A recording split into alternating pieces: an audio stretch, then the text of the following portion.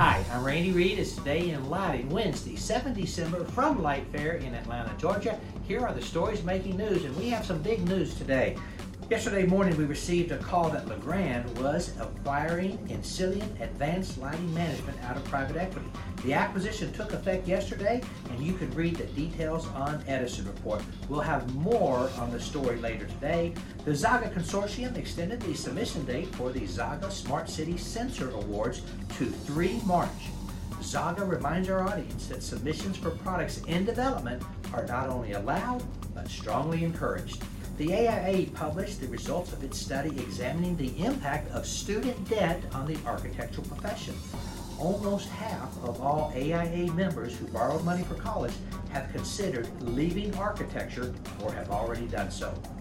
The 2022 LPS Digital Summit is taking place this morning at 8 o'clock Eastern.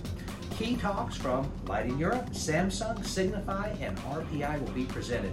The panel will discuss the latest trends, and winners of the 2022 Innovation Awards will be announced. The summit will be live, online, and streamed globally. Details at designinglighting.com. Get a Grip released a new episode entitled Lighting Needs Another Lever with guest Michael Seminovich, director of the California Lighting Technology Center. And the markets were down again yesterday. Legrand dropped about 1%. That's it. Go light up the world. Have a great day. Pray for peace.